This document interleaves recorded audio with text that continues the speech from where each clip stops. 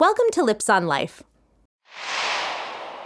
I think there's two answers to the question of like, what is the secret of happiness, or what's the most important thing, or, what would you emphasize the most in a happy life? And there's two answers depending on how you frame it.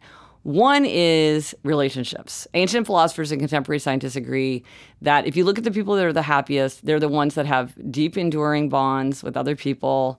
They can confide. They get support, and they also give support, which is just as important for happiness. And they feel like they belong.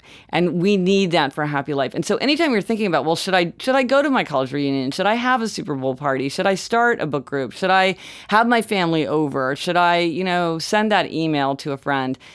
If it's something that's going to broaden your relationships or deepen your relationships, it's probably a good thing to do for your happiness, because relationships are so central.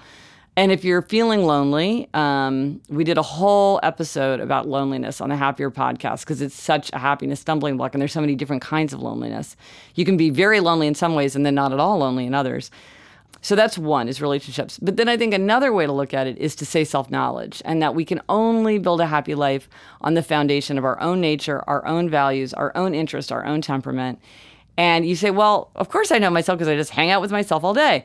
But it's actually very hard to know ourselves. And so I think one of the things that I try to do in all my books is like, how can you get an insight into yourself? Or how can you ask yourself a question like, whom do you envy?